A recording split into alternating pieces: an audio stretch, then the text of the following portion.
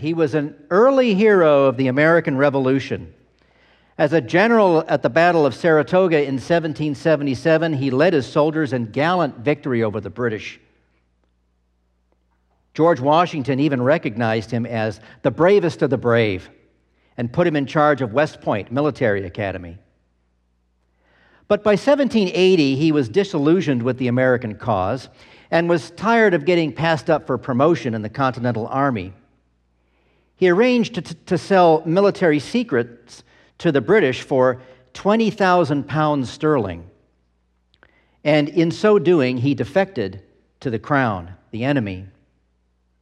He moved to England, serving the British Army as a general, eventually returning to the colonies to fight the same soldiers he had once commanded. This man's name has gone down in history as America's greatest creator of a breakfast dish of poached eggs and ham on an English muffin covered in hollandaise sauce. We know him as Benedict Arnold. I'm just kidding about the breakfast. He didn't invent this.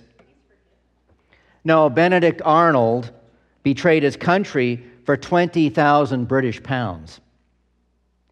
He was the turncoat of the American Revolutionary War, one of the all-time most famous betrayers in history. In fact, his name is synonymous with betrayal. So is the name of another guy. Can you guess who? Yeah. Judas. He betrayed his teacher, his rabbi, at a price of 30 pieces of silver. He betrayed his Lord and God. His name is Judas Iscariot, and that's not his last name. It means Judas from the town of Kariot. Today we look at this man's betrayal and ours in view of God's mercy. And I'm just going to leave Caravaggio up here. He's my favorite Renaissance painter. Always painted very dark with very interesting colors or light. But he wasn't always historically accurate. So notice the Roman guards, or the chief priest guards, are wearing medieval suits of armor. Not accurate. At any rate, our text from Matthew 26 describes this scene. Jesus is in the garden on the Mount of Olives, just opposite the mountain that Jerusalem sits on a Thursday night of the Passover. He has been praying to God for strength as he faces the suffering he's about to undergo. Verse 47 says, at that time, Judas came, one of the 12, and with him a great crowd with swords and clubs, from the chief priests and the elders of the people. It says that Judas was one of the 12 disciples whom Jesus had chosen to be his companion on their walk through Judea to spread the word that the kingdom of God had come. Judas had followed Jesus, listened to his words, and witnessed his miracles. He was there for all of that. Judas was a trusted confidant in the company of Jesus. Yet eventually, Judas turned against Christ. He collaborated with Jesus' enemies, those who wished to discredit him and destroy him. You see, they needed an informant, an insider, who would arrange for them to arrest Jesus, apparently because they had a difficult time locating him on their own. And the price of the deal? 30 silver coins, the going price at the time for a slave. On that dark Thursday night, Judas led a crowd carrying weapons to arrest Jesus. Moreover, Judas had provided an insidious signal to identify the target for arrest. It would be a kiss. Matthew continues his report of what happened. Now the betrayer had given them a sign, saying, "The one I will kiss is the man. Seize him." And he came up to Jesus at once and said, "Greetings, Rabbi," and he kissed him. We've kind of lost the significance of this in our American culture because we only kiss our closest relatives. But during those times, even men would give each other a peck on the cheek as a sign of greeting. Judas used that symbol of friendship to betray and condemn his friend and Lord. Judas's treachery was displayed in a gesture intended to express brotherly love.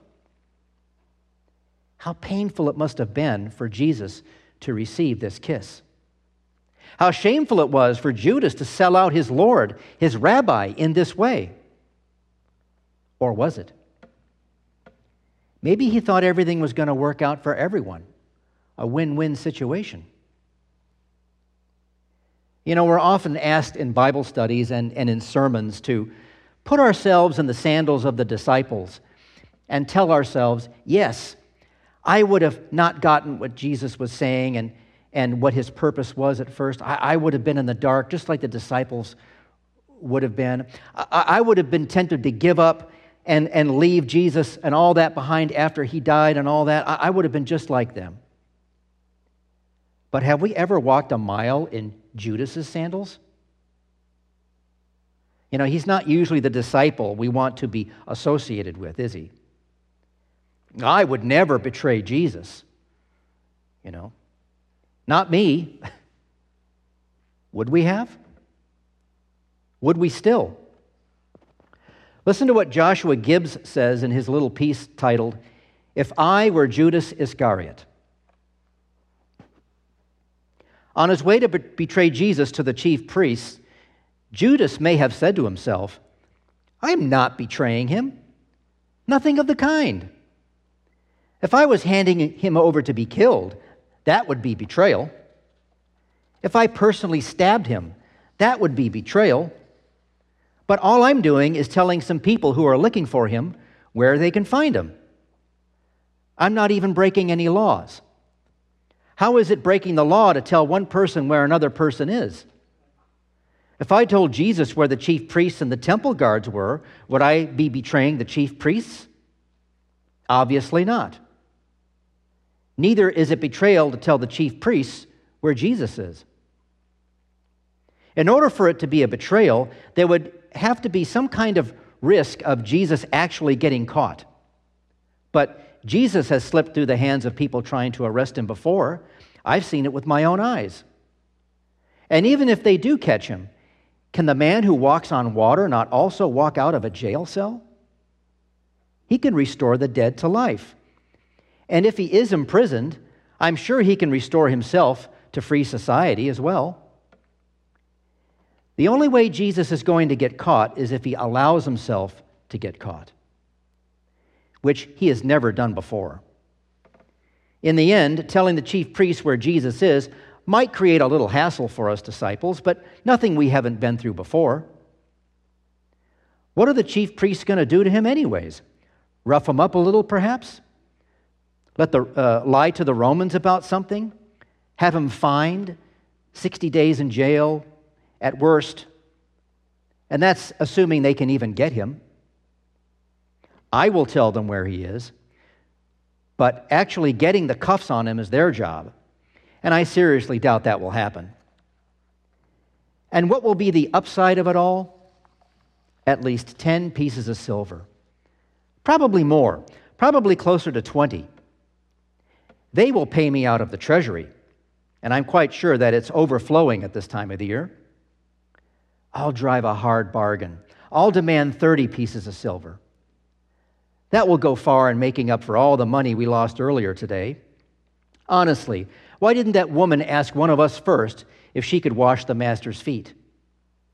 It was very kind of Jesus to stick up for her when I pointed out how much that oil was worth. He didn't want her to feel bad for doing something naive. With 30 pieces of silver, though, I can replace all the money I've taken out the last year. Not that anyone ever notices. I'm the best educated one in the bunch, the only one who knows enough to keep a ledger, receipts, and do arithmetic. That's why they gave me the task of keeping the purse. I've sacrificed more than anyone else to follow the Master. Of all 12 of us, I'm the only one who left behind a really lucrative job. If I take a little out of the purse from time to time for a decent drink or a better meal, What's it to Thomas or Bart? It's a fraction of what I could be making back home. Everyone has their own little consolations, and a little better food every so often is mine. The master knows I take a little out from time to time for myself. I'm sure he's seen me do it. Besides, this is a man who knows what everyone is thinking. He can read me like a book. He's fine with what I do. He doesn't care about money. I'm sure he doesn't care about a coin here or a coin there missing. With these 30 pieces of silver, I'm going to get some good wine and good cheese for the festival. I'll repay what I owe, put a little more in the common purse, and with what's left, I'm going to go all out for this festival. Hey, when you're in Jerusalem, you got to live it up. I might even stay behind for a few days after everyone else leaves. I'm kind of like the shrewd manager in the story the master tells all the time. That's why I'm not telling Jesus about this little scheme of mine. I'm going to net the master a huge profit with my cunning. I'll repay my debts. I'm not going to bury my talent in the ground. While the master is away, I'm going to get a huge return for him. After he slips the grasp of the temple guards, I'll show Jesus how much I got, and he'll say, "That was shrewd." And the others will be jealous. They didn't think of anything so cunning. Sons of thunder. I'll get a better nickname than that. Judas the clever. Judas the crafty one. That's what they'll call me. Well, Judas isn't the only one who has betrayed the Lord. Every time we live and think in ways which are contrary to God's word, we betray. In our sin, we who bear the name of Christ bring shame to his name. We are traitors too. Matthew, Mark, Luke, and John are all clear that Jesus knew beforehand that Judas would betray him. In fact, Jesus announced his awareness of this betrayal hours before it even happened. Yet at the Last Supper, Jesus extended gestures of friendship and honor to Judas in the seating placement and the sharing of bread. And even after being kissed in the Garden of Gethsemane, after receiving the assault of betrayal, Jesus addresses Judas as friend. Sarcastically, you think? Christ's mercy was always available to Judas, even while Judas carried out his despicable deeds. The price Judas paid to betray Jesus was 30 pieces of silver. That was the price of a slave, as I mentioned earlier. In one sense, that price was appropriate, because Jesus willingly offered himself as a slave, as a servant. He was prophesied by Isaiah to be the servant of the Lord, the suffering servant. Jesus himself claimed that his purpose was to be a servant when he said, "The Son of Man came not to be served, but to serve, and to give his life as a ransom for many." The Apostle Paul writes, Jesus, though he was in the form of God, did not count equality with God a thing to be grasped, but made himself nothing, taking on the form of a servant. Jesus was willingly sold as a slave by the betrayal price of 30 shekels in order to purchase us from the slavery to sin.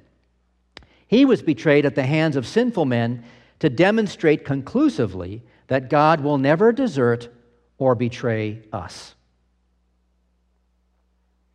But the price of our salvation is not paid in silver coins, but with the blood of Jesus Christ. He gave his life as a ransom for many. He gives his life as a ransom for you and me. So today we contemplate our betrayal of Christ, but we do so in view of God's mercy. Jesus was betrayed to death in order to ransom us from death. To you and me, traitors all, Christ offers bread at the table as a gesture of love and as an invitation to forgiveness. To you and me, traitors all, Christ offers his blood, shed on the cross for the forgiveness of all your sin. To you and me, traitors all, Christ offers himself to death in order to purchase us from slavery to sin. At the time Benedict Arnold was all over the newspapers, Benjamin Franklin said of him, "Judas sold only one man, Arnold 3 millions." Well, true, but Benjamin Franklin was never the astute theologian. He failed to go further in saying, in Judas selling out one man, billions were saved, including you and me. This is so, and for all who believe. So may the peace of God, which passes all human understanding, keep your hearts and minds in Christ Jesus. Amen.